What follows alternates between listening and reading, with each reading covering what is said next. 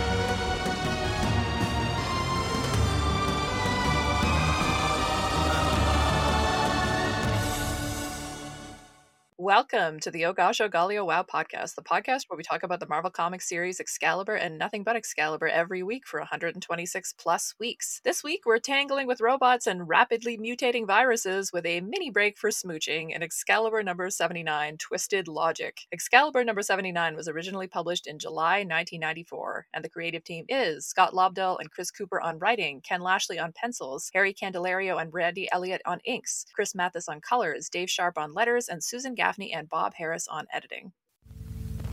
The NCOM 511 computer, center of the most calculating intelligence on Earth. Within it, there exists an unknown civilization where man has never been. A startling new world where time and distance defy the laws of logic. Welcome back to another installment of Scala Chat, still with 100% more cyber stuff than usual. I'm not necessarily programmed to love that, but I have been known to crush on a robot or two, so I'm sure I can come up with a thought or two about this one. But who am I? I'm one of your hosts, Dr. Anna Papard. My primary programming concerns talking about gender and sexy stuff in comics and pop culture for academic places and the occasional university classroom, and in online spots like Shelf Dust and Comics XF, and at the Twitter account Sequential Scholars, where at the time of this episode debuting, I believe we'll be discussing Indigenous comics. I am also Kurt Wagner's unofficial PR manager, which is not very useful for this issue, so I will be complaining about Kitty instead. I am joined, as always, by Mav. Remind our listeners of your cyber specialties. Hi, my name is Christopher Maverick, but you can call me Mav, and God is my witness, I thought turkeys could fly. Which is a concept, which is a joke that only makes sense if you are a fan of WKRP. As we record this, it's the day before Thanksgiving in the United States, which is where 1/3 of this podcast is from. And that is the topical reference that I was willing to drop. But cyber specialties, I don't know. I'm a professor of digital narrative and interactive design, so I should have a lot of cyber there you specialties. Go. Like, that's literally what I do. But I work with computers a lot. They don't work like the ones in this book. Yeah. So, like, the weird, let's say, post-humanism of this book is just odd, and I have thoughts, and we'll see how it goes. But that's where I'm at today. I am looking forward to talking about this weird cyber stuff. I mean, why the insistence on computers having human bodies? I mean, I'll never understand, but we will talk about it. I mean, because, and I'm sure we're going to talk. In fact, I know what Andrew wants to bring up because you from our chat. Anna once wrote an article entirely about the Vision's penis, and the Vision does not occur in this particular book, but Zero does, and Zero clearly has a penis. In fact, more obviously, Zero has a penis than other characters like Britannic, who should have a penis, or Nightcrawler in the previous couple of issues. Like, some people have a smooth Ken-like area there, but not Zero, not the computer man, and that I am keenly aware of that. So I'm looking forward to today's episode. So weird. Great. Well, I don't know that we could possibly have a more effective teaser for the episode than that, but let's get through our intros first. Andrew, please reboot your systems. Hello, I'm Dr. J. Andrew DeMann. I'm a lecturer at St. John's University and co-project lead for Sequential Scholars. I don't know, I'll just continue the thread from previous things. I've now reached the point in academic term where I'm having anxiety dreams about teaching. Last night, I was Yeah. having to hand back my students' final exams, but none of their names were like anything other than gibberish symbols. So I couldn't call out their names and I couldn't actually get them their exams back. So I got really frustrated and my supervisor was staring at me and being like, hey, you're screwing over the students. And then I got mad at him and threatened him with violence. So I'm fine. Wow. Threatened I him hope with he's not listening to the violence. episode. Yeah, It does was he a listen to the dream. show? It was a 'Cause, you know, dream. that's He can't be held accountable for that. No, it was a weird fictional version of my supervisor. It wasn't anyone Okay, I there you actually work go. with. But If There a you man is go. considered guilty for what goes on in his mind, give me the electric chair for all my future crimes. That's a Prince But- quote. Well done. And I mean, you've been reading a lot of very violent 90s comics lately, Andrew, so I wonder if those are having an effect on you. It's true. Doug Locke is breaking me. All right. So we are joined this week by another returning guest who's eager to talk cyberpunk and will probably complain about Kitty with me. The pod is delighted to welcome back Matt Linton. Welcome, Matt. Hey, how's it going? We're all hanging in there, and I hope you are too. I'll remind our listeners of what you get up to, and then we'll catch up with you a little bit. Matt Linton is a PhD student at Wayne State University studying multiracial identities and hybrid forms of visual media. His eventual dissertation will look at The Last Dragon, Sorry to Bother You, Spider-Man Into the Spider-Verse, and Ms. Marvel in a way that makes complete sense in his head, and I'm sure it'll be I follow awesome. all. Along with teaching courses on comics, video games, African American literature, and film, he's currently fulfilling a lifelong dream by working weekends at a comic book store. So, Matt, you can tell us about that if you would like, because I am curious. And I also wanted to catch up with you about where we've been since you last joined us. You are under no obligation to have read all of the Excalibur issues between your last appearance and this one. But if you have thoughts of where we've ended up in the post-Davis era, the floor is yours. So I'll talk a little bit about the comic book store first, because that is like that's Absolutely, that is no please. joke, a lifelong dream. I've wanted to work in a comic book store since I was like 11, and just happened. Tell us about it. Yeah, so the store I'm working at is called Green Brain Comics. It's in Dearborn, Michigan, and I've gone there periodically. They've helped us out with like a lot of stuff on campus, and it's a really great store. And they just happened to, at the start of the semester, when I was trying to figure out like all the ways to make sure I could pay rent and buy food and stuff, they happened to be hiring for a weekend person, and I was like, I am massively overqualified for this. I will literally take a pay cut to do this instead of make sandwiches at Jimmy John's. So that's what I did. So I'm doing that on weekends. It's really great. It's hard to work in a comic book store and not shop all the time, or it feel like I need things to read when I have a stack about 2.5 feet high of graphic novels next to my bed that I haven't read already. So that's the challenge. But as far as Excalibur goes, I've read a lot of the stuff since the Davis run recently. I say probably semi unfortunately. Yeah. This is a rough period. Yeah. And I forgot how rough it was, but like, I mean, my first thought literally with this issue, it was, I have just been smacked in the face with like Strife and like Liefeldian art that I was not prepared for. I was like, oh yeah, this is what comics were for a minute. Okay. So yeah, I mean, like largely, I think my biggest issue with Excalibur post Davis is it becomes, I mean, as much as there was a shift from like when Davis took over after Claremont, like there was some shifting, it's so much more now where I think they just did not know what Excalibur was supposed to be. And so it becomes like completely like overly serious. It's like bogged down in every 90s X-Men plot going on at the time. I mean, this issue alone is like the Legacy Virus and Phalanx and following up the Fall of the Mutants and stuff from X-Force all in like this issue, and probably stuff I'm not even like thinking about. And it's just like the characters become just kind of ciphers, which I think has happened before, like no pun intended, actually, now that I think about it.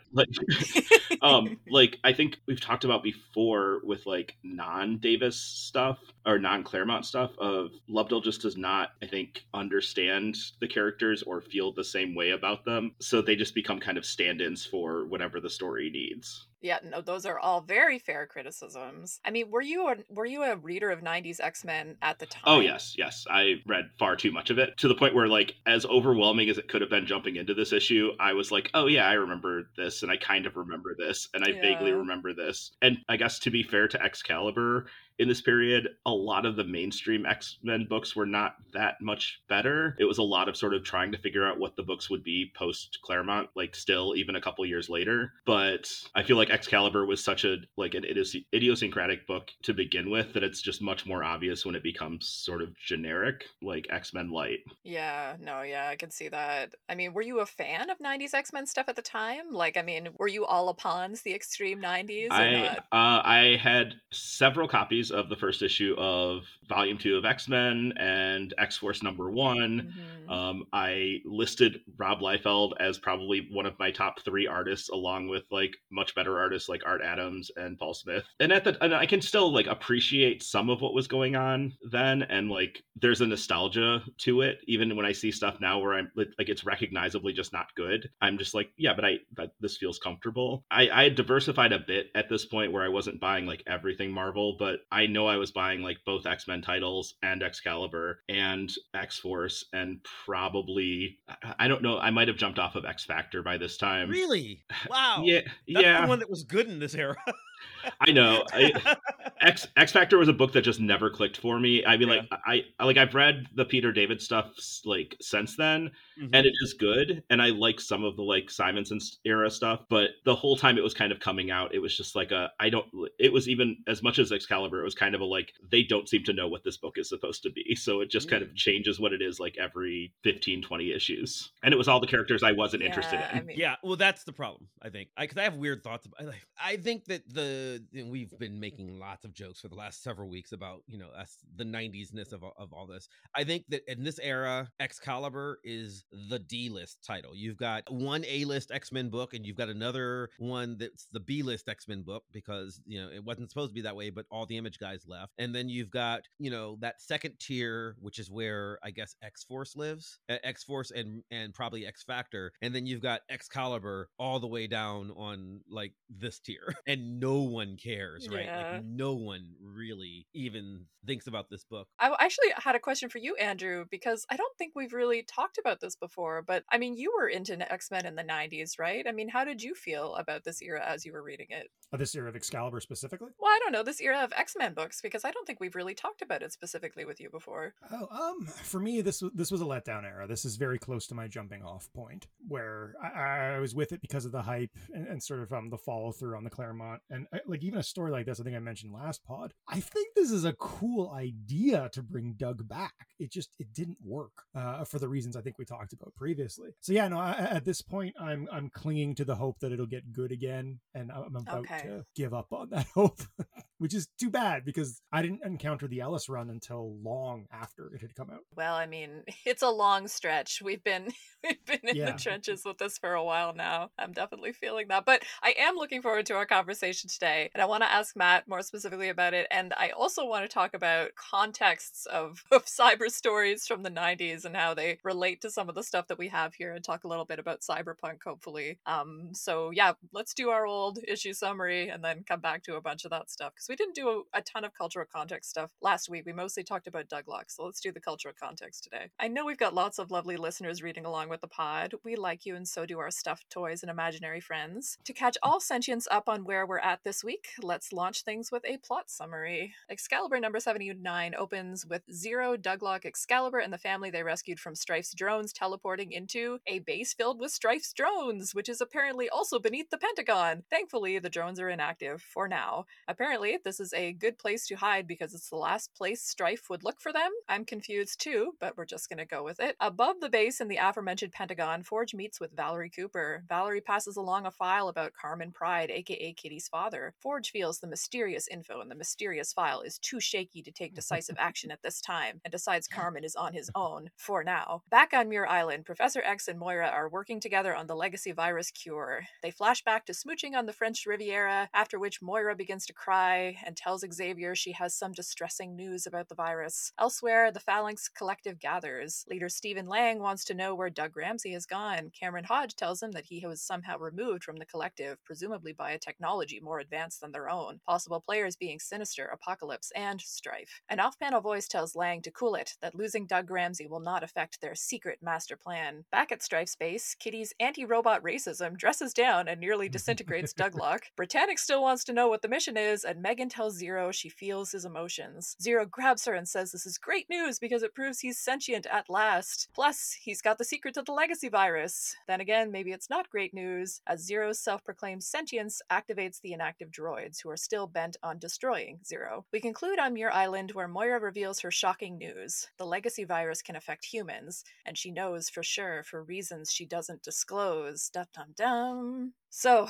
Matt, coming to you for first impressions. You already teased us a little bit with your first impressions, but let's get into it more. What, if anything, stood out to you about this issue? I think, I don't know if I would qualify this as like in good ways or bad ways, but I think just how much the issue is trying to do and trying to juggle. Like, I mean, it kind of reads as if you read crossovers like nowadays, where they'll have like the main crossover book and then they have like all of these sort of satellite books where other things happen. This is what this book feels like, is it feels like one of those where it's just kind of moving little pieces of this like legacy virus plot along, but in kind of big ways that are probably repeated in other books. And then the phalanx stuff I don't remember very well because I've never been particularly interested in the phalanx. And so like it's referring to a lot of things that I kind of again only vaguely remember. But yeah, I was mostly just kind of taken with like trying to remember what was going on with Brian and like why Brian was acting the way he was. Like I had a memory of like, oh yeah, Britannic, that's a thing, but I could not remember like what it was or how it happened. Yeah. Megan kind of weirdly seemed like the leader, which I don't know if that was supposed to be the case, and I think I missed some books in between that got to that point, but she felt like very leader-like. No. Okay. This was out of nowhere. It stood out to me too. Okay. Yeah. So it's an odd book. And I know there have been times where I've really liked Ken Lashley's artwork, or at least liked Ken Lashley's artwork, and this is not one of them. I know the book had like 2 inkers, so I'm sure there was like some deadline stuff going on. And the inking was not great. But yeah, I won't say this is my least favorite issue of Excalibur, because there's the one where Captain Britain goes to Wakanda that is like horrifyingly bad. But this is up there. Yeah, I believe I said on a previous episode, I'm pretty sure the Wakanda ones are my least favorite. I had completely forgotten about them before this rereading, but subsequently, yeah. You guys are saying that like you've never read Prometheum Exchange. Oh, yeah, I mean, anyway, we could debate what is the worst issue of Excalibur, but I think we could probably agree it's not this one, even though it's not. It's not this one. But yeah, I really noticed that stuff with Megan too. She takes a few lines of dialogue here where she's like explaining where they are and where the base is and like the Pentagons. And I was just like, what is this? I don't understand. I mean, it's still like such a problem with Megan and Britannic. How, I mean, you spoke about people being ciphers before. I mean, they still have zero personality. We still have no idea why they are the way that they are. They're just here to say dialogue, and it's really getting old. They're extreme, Anna. I know. They're extreme and joyless and emotionless. I love it. I don't know. Other first impressions from the rest of the team. How are you feeling this week, Andrew? I'm glad you asked me first, because I think I know what Mav's statement is going to be. That in spite of exactly as Matt was saying, there's a lot of things being juggled. Nothing happens in this issue. It's just a bunch of people around talking, and that's it. And normally we like that, but it's hard when the only person with emotion, well, the 2 people with emotions, well, no, okay, there are a lot of emotions here. What am I saying? Laura is very emotional, and like Zero is learning to have, a little too emotional. Zero is learning to have emotions, and Kitty has a lot of racist emotions, but, which I want to talk about clearly. but then there's still so many people who are just wooden, and I just, because like, if it was a domestic space issue in which I really felt like we were learning something about people, but even the flashback with Moira and Charles, I feel like I don't learn anything about them. It's such an odd scene. Yeah, I want to talk about that scene. Yeah, well, go ahead, Mav. What are your first impressions? So Andrew said early on that like this was one of those things where you could see that there's an idea here. And there's an idea. This is not my least favorite Excalibur. What I appreciate about this is I feel like for once there is a story that is attempting to be told. Lobdell has something in mind. Is it the story I would have told? No, but there appear to be intentions. There appear to be moving parts where he's like, oh, I'm setting this up to do clever things. The Zero stuff is, and I'm not joking, is legit interesting to me. Like, I actually like the storyline of, oh my God, you can feel my emotions. That means I have them. That's some writing. That's legit writing. It's buried in just crap. Like there's there is so much garbage here that is just like, ugh. But I can appreciate that he is. I always say I want to, I want to read the book that's in front of me and not like I don't think it's fair to just go, I wish Alan Davis was here. I wish Alan Davis was. I wish Alan Davis was here today with me now. But that's not a thing that's gonna happen, right? So like he's not coming back. This is what the book is now, and for what the book is now, I feel like he is trying to tell a story. I feel like it is rushed. The thing with the artwork that Matt pointed out, it's clearly rushed because you could always tell, not just because there's two inkers, both of whom are doing frankly shoddy work for professional work, but also go through and try to count backgrounds because there mostly aren't any. And anytime there's a book where people are just standing in space most of the time, it's because no one had time to go through and draw backgrounds. So it's a lot of people just standing in front of solid colors for most of this book. And that means that they were behind. But it was the 90s, and in the 90s you didn't take time off. You didn't just say we're not shipping this week. They were going to make the schedule one way or the other, and this feels like someone trying to make the schedule. I don't know, it's a mixed bag for me. Yeah, I definitely felt that rushness of it. I mean, just it looks physically loose and unfinished. I mean, it clearly was a rush job on the art compared to some of the other stuff that Lashley's turned in. Okay, well, let's talk about the cyberpunk cultural context stuff. And I mean, I'm using cyberpunk in the most general and generous possible terms.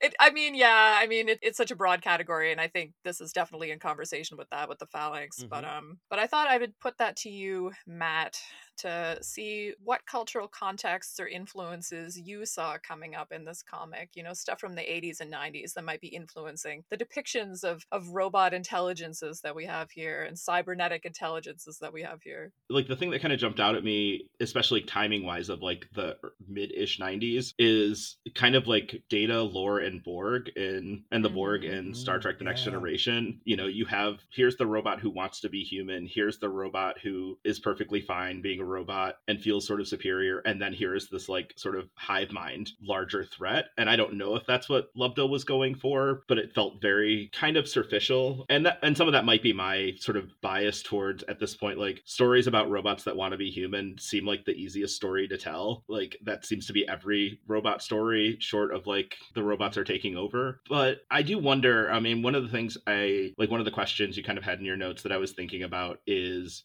what was going on kind of culturally too. And I had this thought and kind of looked it up just to make sure, so this was not off the top of my head, but like, this was written 3 years after Y2K started being talked about for the first time. So there is this kind of like fear of technology thing that's starting to manifest around this period. It's also, I think, like the year 2000, if all of us are old enough to have been around to know, like to think of like, oh yeah, the year 2000 is this like science fiction benchmark of like, that's the future. It's like coded that way. And we're like barreling headlong toward it. And so I think there's a lot of stuff kind of wrestling with those ideas. And I mean, you get stuff in the movies like the net and like random things about like how computers work and hackers and stuff like that, where it's like, we don't really understand how computers work or technology works, but we're definitely worried about it. Yeah. So I think this is definitely kind of a part of that, like, while also kind of working with X-Men stuff, because I think the Phalanx, I don't remember exactly when the Phalanx first appeared, but I think it's probably not too long before this, right? Right now, basically. Okay. Yeah. Because seems before like that, it's pretty clearly like a Borg type of thing to me. But well, the Phalanx Covenant crossover, this is sort of a hanger-on, like you said, with the where you have in the modern crossover, you have from the pages of Secret Wars, it's the Carol Corps. This is one of those books. It's Phalanx Covenant is going on and is the main storyline, and we can't force people to read Excalibur, so we're going to have a crossover but not crossover. I'm interested in unpacking some of those anxieties a little bit. And the thing that really stood out to me in terms of the representation of technology and bodies here was that 2-page spread where we check in with the Phalanx Collective and we have these cybernetic intelligences represented with the stereotypical 90s superhero bodies. And I mean, the question that I kind of had for all of us, I guess, was having to do with how superhero comics have represented, technology over the year. I mean, obviously, technology is a huge part of the superhero genres. Superheroes are differentiated from earlier pulp heroes in part through the fact that they embrace technology to a certain extent. And yet, as we talked about, I think with Claire Wall, when we were talking about posthumanism and transhumanism in superhero comics, they often come up short of fully integrating with technology in terms of there always has to be this like identifiable human body because you don't want to be subsumed by technology because the dream of that very male-coded individualism is so much a part of the fantasy that's at the heart of the superhero genre. And it's just always been funny to me the way when they try to incorporate the internet into superhero comics, they just struggle so hard to figure out how that would impact this world and like whether it would even be relevant. And it often seems just like a non-concern in this genre, except in issues like this where again we have people interfacing with technology and yet again with these identifiable very male superhero bodies. And I was just wondering about everybody else's thoughts about that. Like am I the only one that finds these kind of gestures strange, or are they interesting? Well, I was gonna say I think it could be interesting. I mean, it's if you think about it in terms of like the robot wanting to be human kind of trope, and the characters that they're showing, I think on that 2-page spread are like characters who used to be human and are now technology essentially, and so they're holding on to like a human form can kind of be that sort of like repressed desire to be human again, or they can't quite let go of their humanity. But it is weird. Like, I mean, if you think about a character like Ultron, there's no reason why Ultron should have a body at all that looks even remotely human. It's this like superior technology that tries to wipe out humanity. So why make a body that people can punch other than it's superhero comics and they need to punch something? Yeah. Because there's a problem of visualizing these things, right? I mean, we have certain conventions of representation in this space and we have to visualize things as punchable bodies, right? So I mean, maybe it's just reducible to that and I'm overthinking it. Yeah, but also why even have a human body? Like if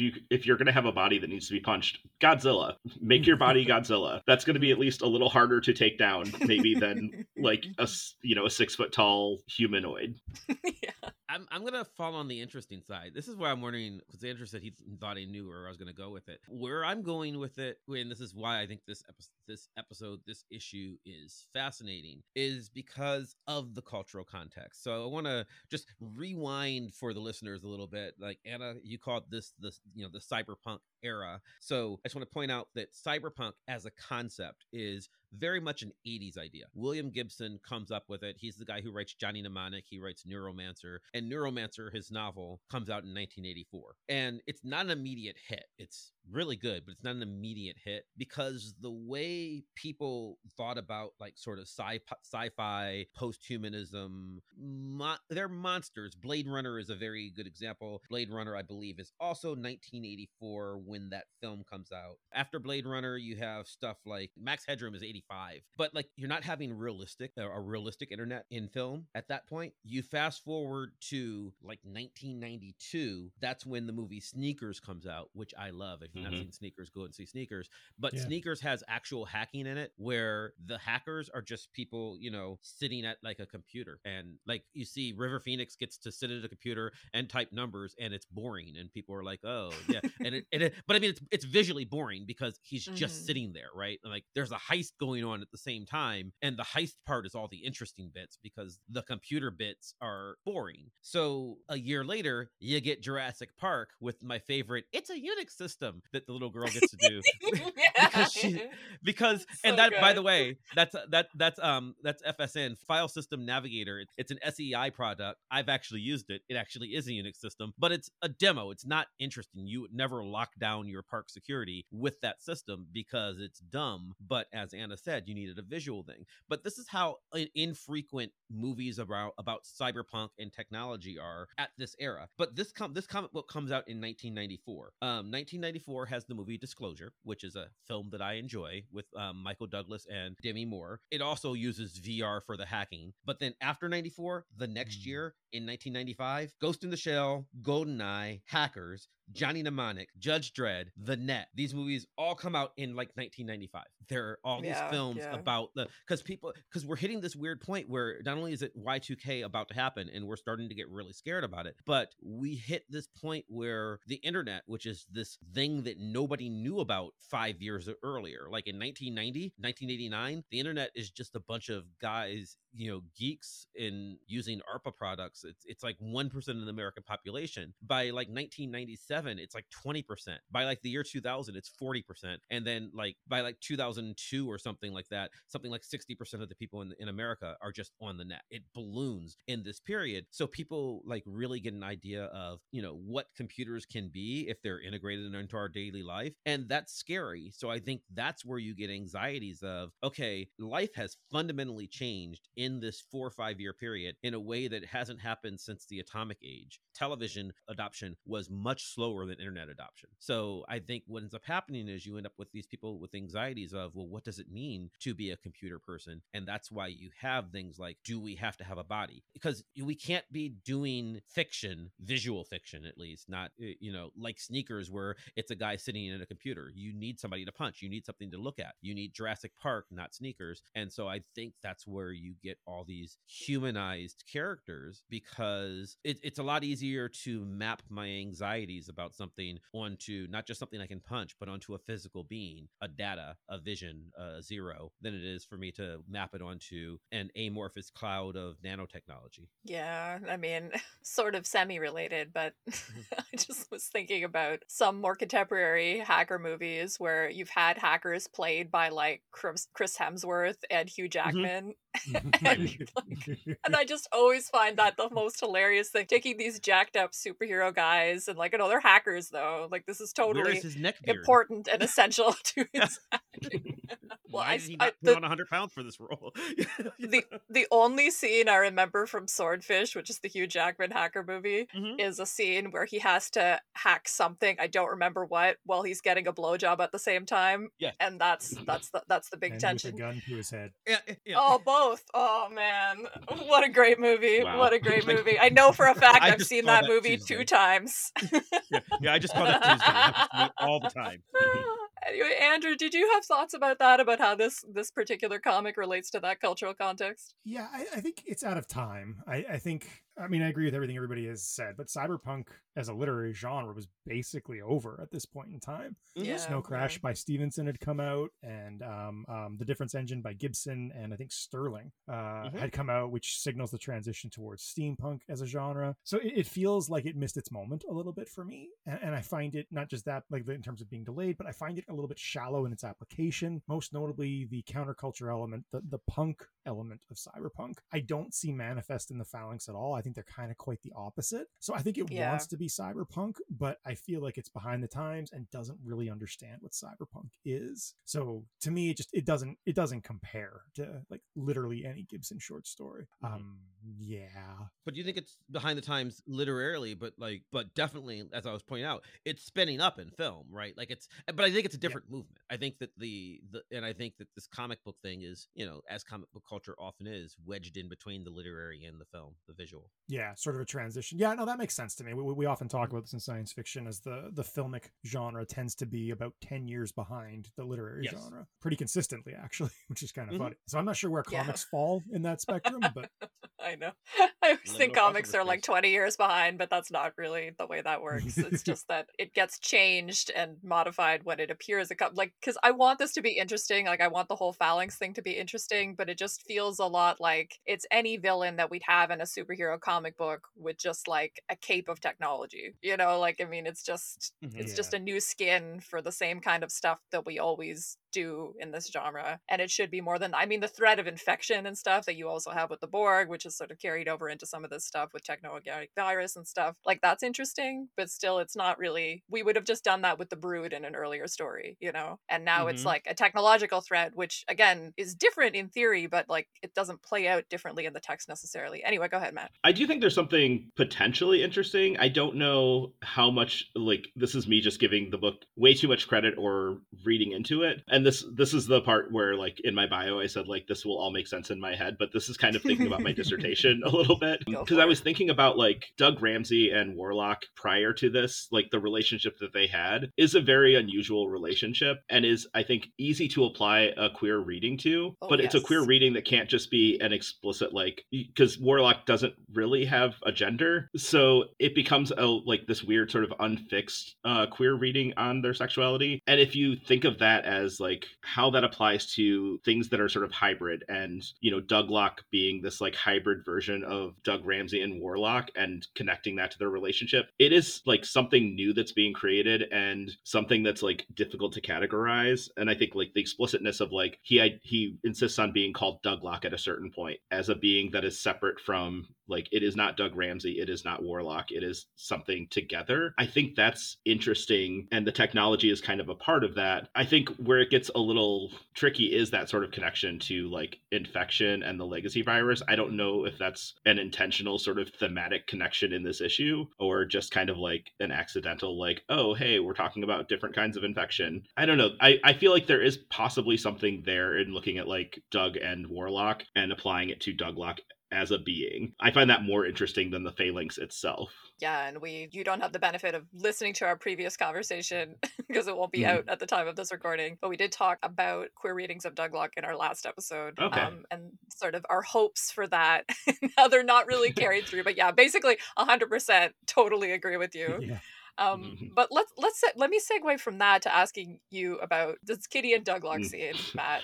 Because like, why is this scene here? Like, why are we mobilizing Kitty having this particular prejudice against this kind of existence here? Like, I mean, if I'm being generous, it's just her being upset about the seeming return of Doug and not handling it well. But what was your read on this scene, Matt? I think that's what Lovedale's going for, because, I mean, it does make, like, that's one of the things where it actually kind of makes sense for Douglock to be in this book, is, like, there was this relationship between, like, Doug Ramsey and Kitty Pryde to some extent, of, like, you know, they were the computer nerds at the time at the X Mansion for a while. They did have, like, some type of friendship. I think there's an earlier issue of Excalibur, where like the discs, that the programs that they worked on together get, like, destroyed. And so I think that might be Lovedale kind of trying to sort of mine that connection for something interesting, but he does everything in such a sort of, like, high-pitched melodramatic tone that it requires him to make Kitty come across as very just straight up, like, bigoted and,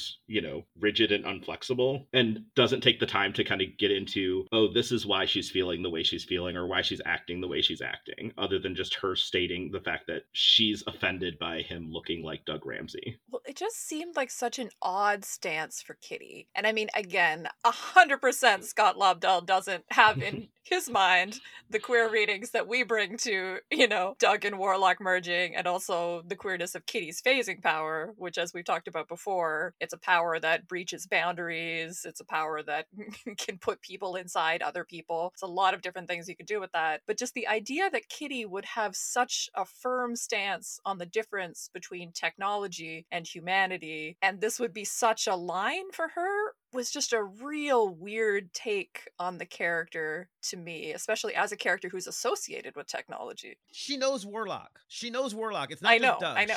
She's friends with Warlock, so this is rude. But yeah, like, very. I mean, like, and also, your best friend's a dragon. You don't have the feeling on humanity that the rest of us do. You know what she does here? She does the thing of, like, because she's called bigoted, and then she does the, like, really bad, like, white person thing of being like, there's nothing worse that anybody can do than to call me a racist, and you're like, oh boy, right? That is But like I mean, such a big white fragility moment thing. it is, and I think there's intention there, actually, and that's why I think it's interesting. I don't think it works with the character if I look at Kitty Pryde as a Yeah. whole, because there's so much contradiction there. But I can give him the benefit of the doubt and say, no, he's trying to do the fact that she's looking at her dead best friend's face. That's got to be hard. Okay, fine. And I've never had that experience. Everyone I know who's ever died is still dead, right? So like I can't say what it would be like if the guy that you were really good friends, I mean, and Doug was one of her best friends. It's not even just like a guy she knows. They're really close, and he died, and she wept, and she mourned him, vocally in this book several times, and now he's standing there, but acting weird, and I get why that's weird. But I don't know. I think the fact that she is out of line and doesn't like that she's being called on it, that I think can read very Kitty to me. If it were, it could be written better. I've said before, like the thing that's supposed to be great about Kitty is you're supposed to go, I would be her, I would be friends with her, I'd be dating her, and it's like, no, you wouldn't. Kitty would hate you because Kitty can be holier than thou. That's like what makes her interesting. It's one of her flaws. And it's, one of the things that I love most about Kitty is when Oyana used to call Kitty on her bullshit. So I think that this is Kitty being confronted with her own bullshit and not dealing with it well. And I think that is an inherently interesting thing because of the fragility that Anna is talking about. It's not handled the best. I get it. It's not the best written, but I'm grasping at straws here, or scraps, because that's what I'm given in this issue. It's a bunch of ideas, none of which are fully realized. And I think that's one of the more interesting ideas, as opposed to the way Brian and Megan behave, which I just think is boring. I think this is interesting. Yeah, I actually don't disagree, because I think similar to like, he's trying to pull from something that's, clearly there. I think Kitty as sort of like righteously indignant is a character trait. We've seen her go off on people who are being bigoted with like a kind of righteous indignation, or even the like Professor Xavier is a jerk is like, petulant, but still it's that righteous indignation. So that it makes sense that that's an emotional point that she reaches. It's just not for this. Like, this shouldn't be the immediate response. This should be the like, first she feels sad and she's wondering what's going on, and then maybe she gets angry if she realizes that it's not actually Doug or something. But they just skip over that straight to like this reaction. Yeah, that's my complaint with it, just because like this is, we talk about Excalibur being a lower tier storyline in the X franchise, right? Giving Excalibur the return of Doug Ramsey and Warlock simultaneously, that's a gift for a storyteller. There's a lot of invested emotion in there. There's a lot of continuity there. So I think the bar was very high, and I think that sense of like disappointment when it's not perfectly executed maybe reflects poorly on this issue once again. I think the obvious thing to do is, and this is writing the better story, she should want to hug him. She should be overjoyed and then pissed when he doesn't recognize her, or when he doesn't, or he does recognize her but has no sense of affection for her, or doesn't care. That makes more, because then it leaves her devastated because, oh, I thought I was getting a second chance with my friend, with somebody I took for granted, because Kitty was always very aware that Doug had a crush on her and didn't return it. So she's got remorse then, and she can feel bad and not feel like this just feels hollow, because frankly nothing more comes of it. She's basically treating him the same way that she used to treat Farron, and they're not the same character, and it doesn't work the same way. The thing that gets me about it is like, and we are going to have more of Kitty's feelings about Doug Locke. She's going to make them go and dig up his grave and stuff. We're going to get more of this. But it's just the fact that she's upset and she goes straight to a place of extreme bigotry because he's like, oh, I don't fit your narrow definition of a sentient being. And then, he calls her narrow-minded, and we see like the Kill Bill sirens go off, and we zoom in on her eye and she's narrow-minded, and then she just loses it, right? I know. But I mean, the rhetoric that she employs there, she's like, us real people have a right to assert our physical power over you. And she sticks her hand into him and tries to like disintegrate him out of her wrath for his unreality relative to her reality. And that is an extreme dehumanization that felt very out of place. I totally agree that Kitty being indignant and reacting badly, that's in character, but it's just to do so from a place of like basically anti-robot, anti-difference bigotry was real out of place for me, especially when you contrast it with the other thing going on at the same time is both of the children from the human family accepting the robots, going up to Doug Locke and being like, oh, we like you, and so does my pet rat, like so does my stuffed rabbit, and like, oh, thank you for saving leaving us, Zero. You're like our friend now. And then juxtaposed Kitty just going extreme like Right. anti-robot stance. It's just super weird. Well, and Kitty was friends with Widget for like how Yes. many issues? Like know, one of her I know. close friends was a robot, like a Yes. floating robot head. That's even better. I was thinking of Lockheed, but yeah, you're right. Widget is, and she always considered Widget real. Like she never, she talked to him. We had the conversation on this show a long time ago about whether or not Lockheed's a pet. Regardless of whether or not we think Lockheed's a pet, Kitty doesn't think Lockheed's a pet, right? So Kitty has a very expansive vision of what humanity is. And that's why I think it's got to just be, well, I guess my bigotry comes out when it's the face of somebody I love. There's no other way to do it because she's she's been friends with other robots. It's just so bizarre. Like I could see a different character reacting this way. This is like how Quicksilver would treat the Vision, right? I mean, be like, you can't date him. He's a toaster, blah, blah, blah. But like Kitty would never say that. I don't know. This clearly is intentional. I mean, especially with the Zero moments and the children. That's why I'm like, feels out of character. But this is not a thing where, I mean, you talked about like the queerness not being something that Lobdell intends, but we read it in there. Whereas this is his intention. His intention here is to make a statement about differing views of humanity and an allegory of racism. With the language that she's using versus the language the children use, that's the clear, unambiguous intention of this book. He just has Kitty on the racist. No, definitely. Yeah. I know. I mean, it's just so odd though, because like then we're imposing on Kitty, she has to have this journey of learning to be accepting. And to the extent that Kitty went on that journey with Kurt all those years ago, that was so long ago. She is well beyond going on that journey at this point. I mean, we had a whole storyline revealing that she was in fact Widget and, has merged with technology and become a robot herself. And I believe she's aware of that. So again, you could have done a different story.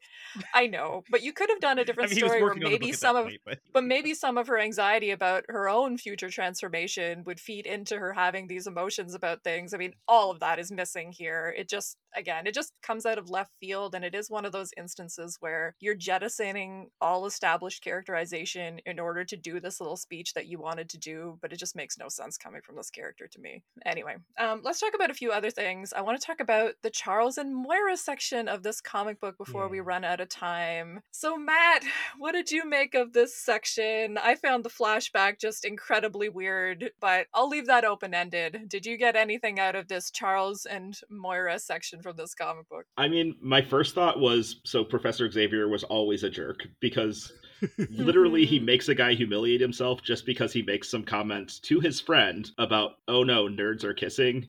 Seems like a bit of an overreaction. So weird. I mean, yeah. It's also questions. unambiguously true. Like, there's nerds kissing, so deal with it. But this was one of those, the words and the pictures didn't work for me, because I was like, okay, how are they nerds? Like, he's drawn as this super hot guy who just happens to be bald, which doesn't make you not hot. Like, he's drawn with a perfect body. And then Moira is drawn, attractive, but happens to be wearing glasses. And so they're like, oh, look at... I know, look at these nerds making out. And I was like, I don't know. They look pretty hot and cool. Like, what are we trying to convey here? And then what did he make the guy do? Like, he lowered his inhibitions, but he just, runs away. I was, really unclear. He pulls off his trunks after, I believe, getting an erection. That is the lifting a towel of, I have an accidental boner, is what that is. And it's he goes, public B, ooh. And then he's like, woohoo. Okay, that's clearly Charles has made the dude horny, and that's the joke. Yeah, and it's so invasive. Not a joke. Well, and it's such an invasive thing that even if you're going for it for a joke, it just highlights that character's kind of a dick. And then, I mean, the other thing is, I've been reading X-Men comics for over 30 years. I still barely understand the Charles Moira relationship. I think because it always exists in the past and through 1 or 2 page flashbacks every few years, that I'm okay, I kind of know they were together. I know at some point they I honestly genuinely do not remember if they had a child or didn't, but I don't think they did. I think I always mix up Proteus and Legion in my head. Yeah. Lots of people do. That is they both have illegitimate children around this point. Actually, I guess Yeah. Moira did marry Proteus's father, I guess. Yes, she Yeah. left him because he was abusive. But yes. they both have children who turn out to be evil X-Men villains. Yes. But not together, just with other people. And- So it all be so even before in you the get same into room. even before you get into the Hickman of it, like it's already confusing to me. Yes. And then my last point, like this kind of gets back to the like multiple inkers and clearly rushed. The sequence where he makes the guy like throw off his shorts, count how many times the bridge of Moira's glasses disappears, because Oh. I'm guessing either Lashley didn't draw it or he drew it, but the inker accidentally didn't ink it and erased it when they erased the pencils. That 2-page spread, it was distracting to me. And how her glasses change, like they are completely different glasses from like one frame to the next. God, So yeah, didn't get a lot out of it, but basically that. I was just like, this is a lot going on. I think the thing that bothered me about it is because we talk about walking back characterizations. Moira becomes hysterical and is patronized by Charles in the present, and then there's a flashback in which she's patronized by Charles once again. You've got like inception of character assassination there, because again, that's not Moira McTaggart at all. She's an elite scientist in the same class as him, and just having him being like, there, calm your worries twice in the same scene is kind of frustrating, again, as a fan of that character. Yes, absolutely. My observation was going to be significantly dumber than that, which was, it's like this flashback is supposed to reveal something important about the present, but it's just this real nebulous thing where she's like, so you're saying in the future there'll be some common disaster that, you know, humans and mutants will have to face? And he's like, yes, I am so smart. And it's like, I mean, there could be any number of reasons that would be true. Alien invasion, climate change. I mean, why would this be some special theory that he has? Are you saying that there could be something that would threaten everyone on Earth? And it's like, yeah, I'm pretty sure that's a given.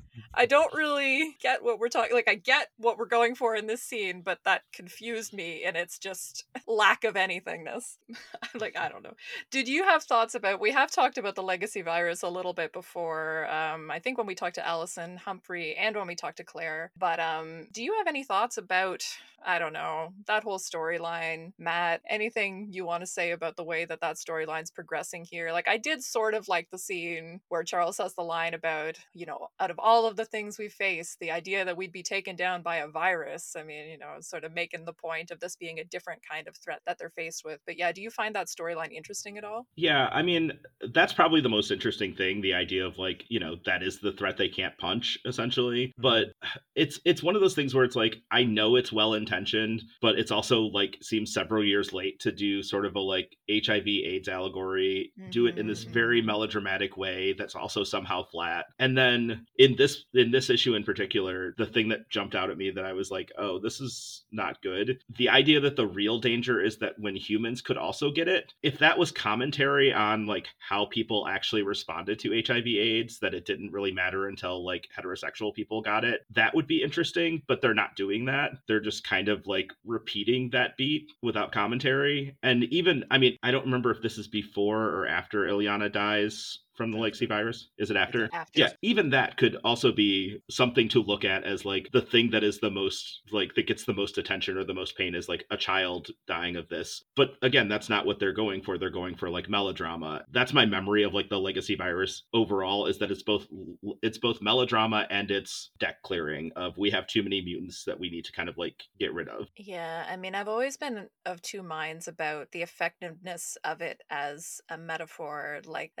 is it exploiting, you know, the AIDS epidemic to tell a melodramatic story about mutants, or is it helping us understand that real world context better through its metaphor? And I think I usually come more on the side of it's exploiting, but I mean, I think that that's a very subjective point. I think some people like it more than I do, but yeah, for me, the commentary never gets there to where it feels like it's contributing something to the conversation, more that it's just stealing pathos from a horrible reality and not really doing what it should be doing with it. But that's sort of a larger conversation, perhaps. I'm a little different there in that I don't think I distinguish between the two. I think it's doing both. And I think I think the reason I think this is interesting is, yes, what Matt said is you could do a story where you are talking about the allegory that people did not care about the AIDS virus when it was just gay people, but straight people can get it.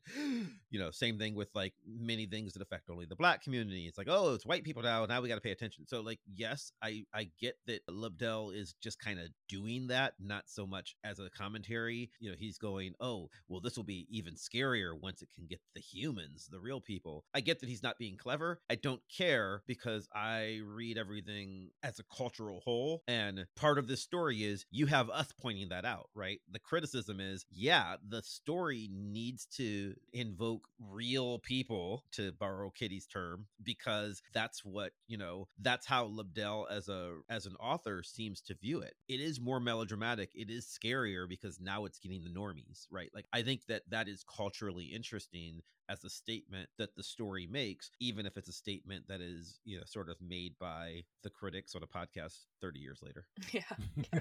I mean, but I do think that that's part of it, right? Like, I think that the value in our show, or in the kinds of work that we do, I don't mean it to be like our show. No, I mean, but like the value in what the four of us do for a living is in having these conversations. Yes, that is a a very positive way of looking at it. But yeah, that's a positive interpretation of it, and we are definitely going to revisit some questions about the legacy virus. And as you were explaining that, I was like, I totally get what Lobdell's trying to do with, Kitty having the thing about not real people, and then us having the revelation of it spreading to the human population, and how those things are supposed to be linked. But again, it just still doesn't work for me, because I know Kitty's going to go on this journey of having to like recognize him as a real person, but because it just feels so out of character for her, it just feels like, why would she have to go on that journey? I'm still frustrated. It's like you're making the characters make the story that you want, but they're not being who they are. Anyway, it's fine. we will revisit some of these conversations. All right, let's go around and do some final thoughts, and I'll start with you, Andrew. Anything that you want to talk about that we didn't get a chance? I think it came up briefly in your intro, but I do like that Forge continues to be this story prompt guy who makes stories happen just because of his vagueness. Yeah, that's a weird role, a really weird niche in this universe, but he's got it. Yep. He's gonna be there with that mystery file and have a whole page conversation about people's roles and other comic books and where the file came from. And let's talk about filing some more, shall we? Oh, well, we have to get back to our regular story. That page was also strange, but yeah, point taken. Mav, any final thoughts about this one? Two, actually, because one's really quick, because we're going to talk about it more on a future episode, which was Matt started to touch on the fact that most of the Moira Chuck relationship is always in the past, but like there's clearly, sort of a present relationship going on here in this book where, they're flirting, they're getting close. You're seeing, the patronization of their relationship. That's just how Chuck treats people. He's not a good person. But I think this is interesting because we're going to be dealing with some non-monogamy here, because Chuck's married. I don't know if it's clear, but Chuck is officially the Lilandra's official consort right now. He's as close to the Shi'ar Empire has as married, and he's clearly having relations going on here. So that's interesting. And Moira never broke up with Banshee. They're together as far as I know at this point in the comics, but whatever. So but that's not my final thought. My final thought is, next to last page here, we have Zero's penis, which I wanted to sort of sort of go, because like with all the I flipped to that page because bodies, this all the smoothness of the male bodies in general, and it's not that it's like 4 pages from the end. If I had a lot of time, I'd talk about golden spirals and how your eye is drawn across a comic page. But you are intended to look at Zero's cock here. That is where the evidence, like that is where the eye is drawn on this page. You are intended to spiral around that page and land right at his penis, which Megan is nicely looking at. Follow her eye line. She's like, oh, this is an anatomically correct robot, just so you know. In case you're wondering, he's got junk under there. I don't know why, because he's not an android. He's not even a synthezoid, but he has a penis. There's no ears, penis. It was incredibly weird. Because Anna, I feel like you might have thoughts on that because you wrote a whole article. Well, I was like willing to just chalk it up to the rush job of the penciling and some weird inking, but it definitely is very noticeable in that image, and again really stands out because Lashley has a tendency to do especially flat crotches. Not always, but in the last few issues. I think I speculated on one of our past episodes that it was almost like he got a note about it because he seemed to change what he was was doing after that particularly questionable Nightcrawler cover, where like Mhm. oh, I don't know, he had like a ball sack where his abs should be, as we talked about at the time. But yeah, I mean, if that was intentional, it could work with this whole meaning of him gaining sentience, gaining more of a sense of humanity. I mean, when I talked about the Vision in that piece, I talked about how his anxieties about sexuality and gender related to his quest to figure out how he fits in the world. And, you know, if I was going to be super generous, maybe this is on purpose in that context. I don't think I'm willing to be that generous. I think it's probably mostly either they got away with it or it's sort of just an accident of inking. But it definitely stood out, though. I is the most that I can really say about it. Definitely an odd choice, given again, as you said, like given Britannic is not drawn that way. But I mean, on the splash page, Yeah. on the second page of this issue, the splash page, Brian is clearly, you know, without Yeah. dick. he Yeah. is, you know, he is smooth as a Ken doll. But then we get to the end of the book, and Zero is not drawn that way. Well, I There's mean, also white a lot of- spandex is a challenge to wear. As someone who has worn white leggings before, definitely a challenge. And I don't know, maybe just that choice of costume is exposing a little bit more than it should. I'm not sure. I mean, costume or skin or whatever it is, because we're not really sure with Zero. Probably his skin. I think it's costume, but You think it's you know, costume? So does he I have a think it's- face under there? I don't think so. I like to think that he's got no face, no ears, no eyes, no mouth, but he does have a dick for some reason. Okay. I don't know why. I have been seeing him pop up with people playing the Marvel Snap game, and it was the first, and I thought it was so odd since it's not a character that I'd thought about at all before revisiting this era of Excalibur, but Marvel Snap will do that.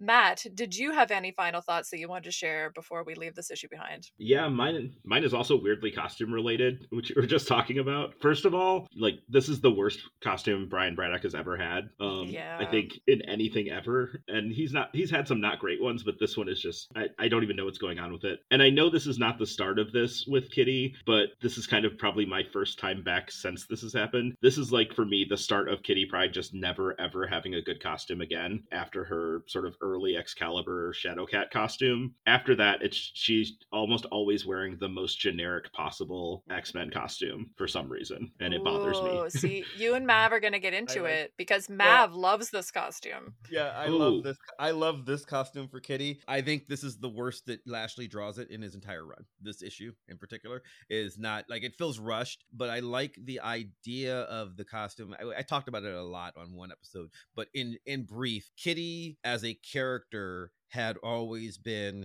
I don't want to be a kid. I don't want to be a kid. I'm not one of the X babies, meaning the New Mutants. I don't need to wear the simple costume.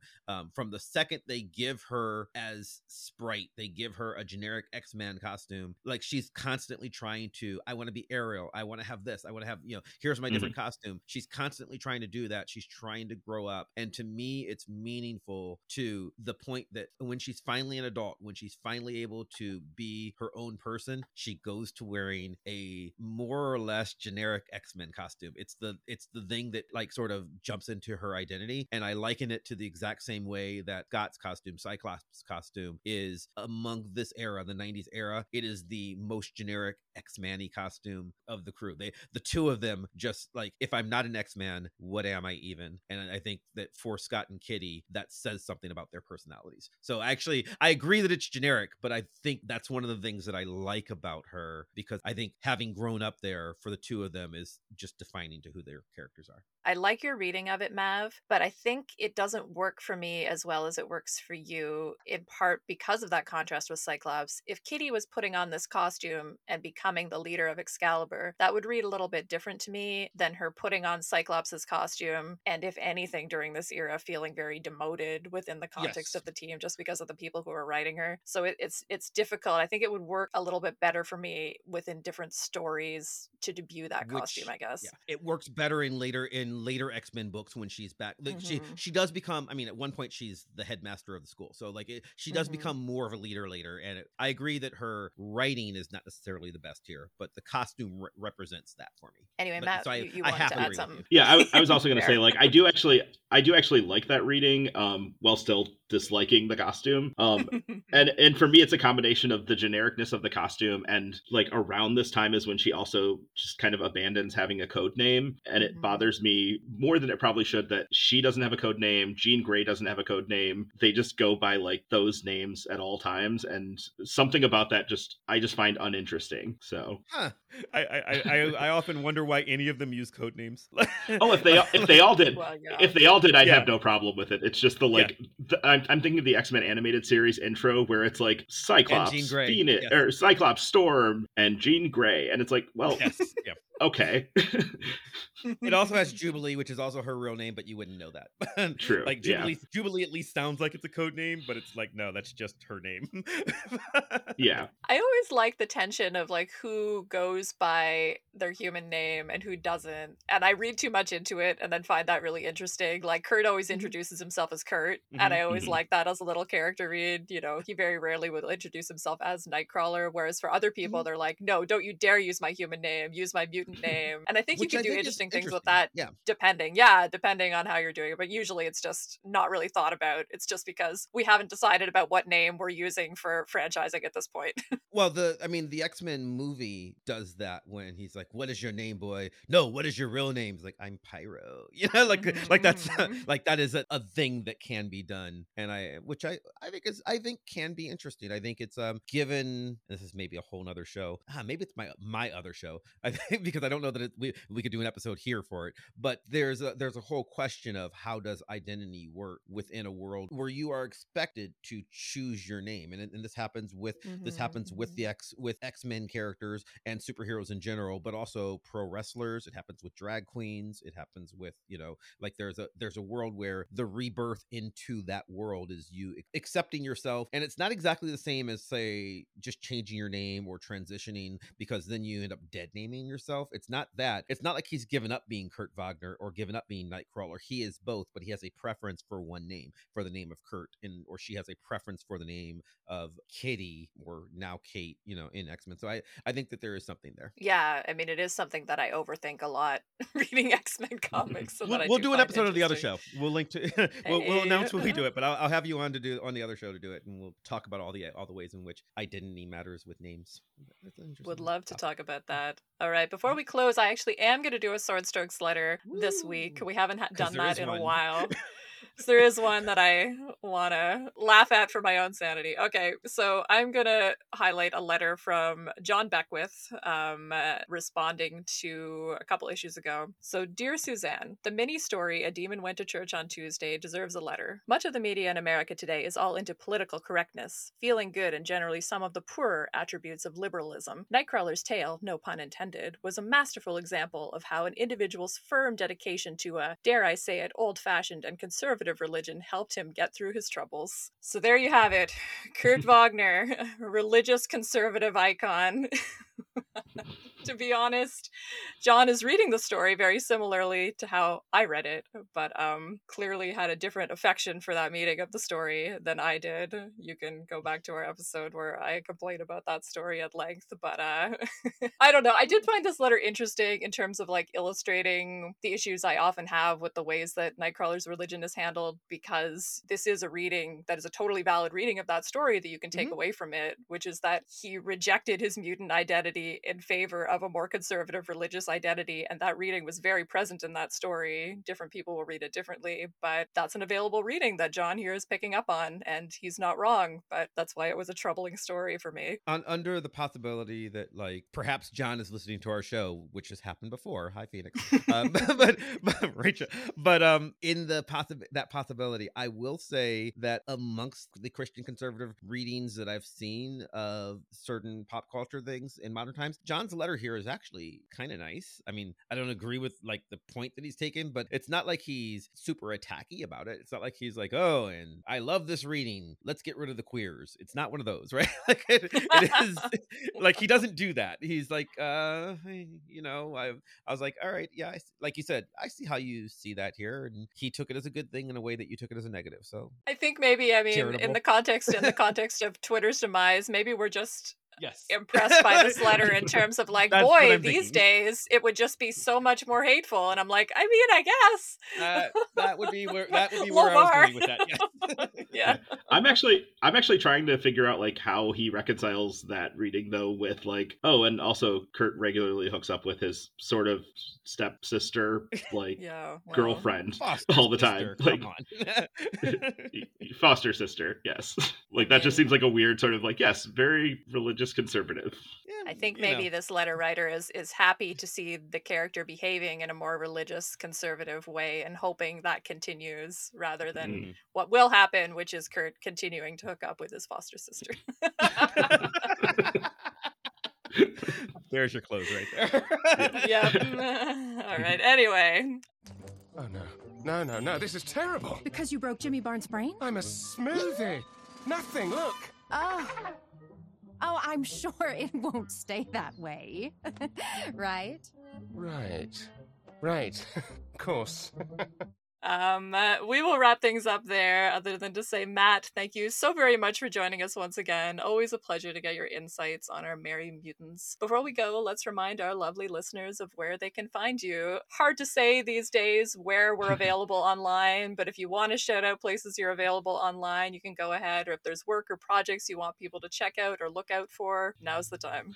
Yeah, so I mean, I'm on Facebook. I'm Matt Curtis on Facebook. I'm clinging slightly to Twitter until like more comic studies folks can migrate over to the other place that I'm at, because I have built up like the people that I'm following for such a long time that I don't want them all to go away. I'm at A Boy Called Monk there. I've kind of settled on Hive as like the next destination, which is like a phone-based social media thing that looks suspiciously like Twitter / and Instagram combined, but I'm also at A Boy Called Monk there. So follow me there because I need more followers.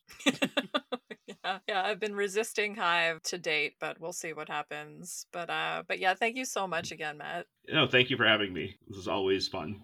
Such a pleasure. Next, the Douglock Chronicles continue again in Excalibur number 80, Out of Time. And guess what? Kurt's in this one. My very official letters of protest about his absence have reached their intended result. I don't know what I wrote there. It's been a long day. In the meantime, if you liked what you heard, please follow us, like, and review the podcast wherever you're listening to it or watching it. Don't forget to check out the fabulous YouTube videos we've done for many of our earlier episodes, which you can find via our website or the Vox Popcast YouTube channel. As always, if you want to chat with us about Excalibur or pitch yourself as a guest for a future episode, let us know. You can reach out via our website, Gosh Golly Wow, where we've got some fun extras, and for the time being, still via Twitter at Gosh Golly Wow, where we post daily pages from whatever issue we're reading that week and more fun extras. Thank you, Andrew and Matt, for another successful program. Thank you, Matt, for helping us gain sentience. Thank you all for listening, and a special thanks to Maximilian of Thoughtform Music for a truly epic theme song. Play us out.